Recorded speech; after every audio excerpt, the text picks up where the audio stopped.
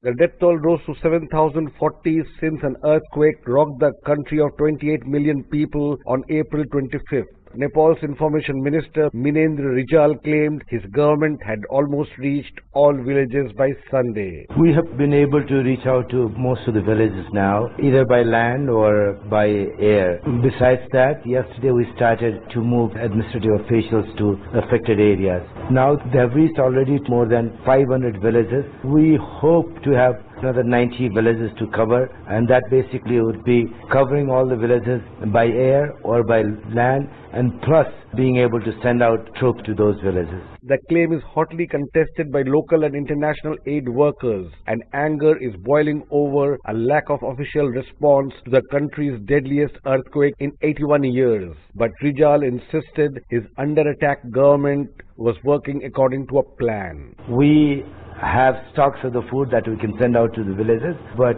right now the most important supply that we are in dire need is 10 tarpaulins, because here we're looking at almost 300 to 400,000 families that have been displaced from their homes. So tarpaulin is priority number one. Once we reach the tarpaulins to these areas, then we'll be able to, in a much more managed fashion, supply food material. 14,123 people are injured, with 6,500 of these being treated in hospitals.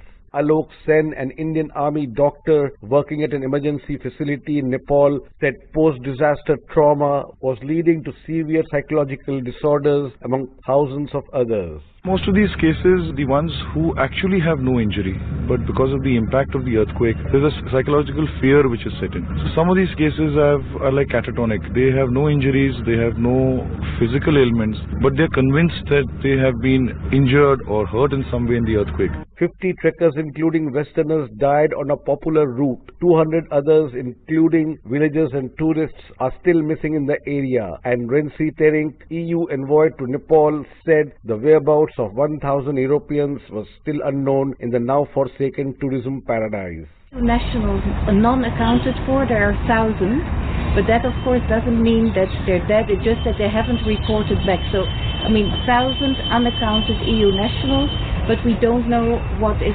happening to them, whether some of them may be dead, some of them may just have reported. So, but that is the latest figure. The United Nations estimate 8 million people are affected and 2 million in urgent need of tents, drinking water and food in Nepal, where larger planes were restricted from landing on Sunday because of potholes widening in the country's only international airport. For Newsbreak, this is Rana Senn reporting from New Delhi.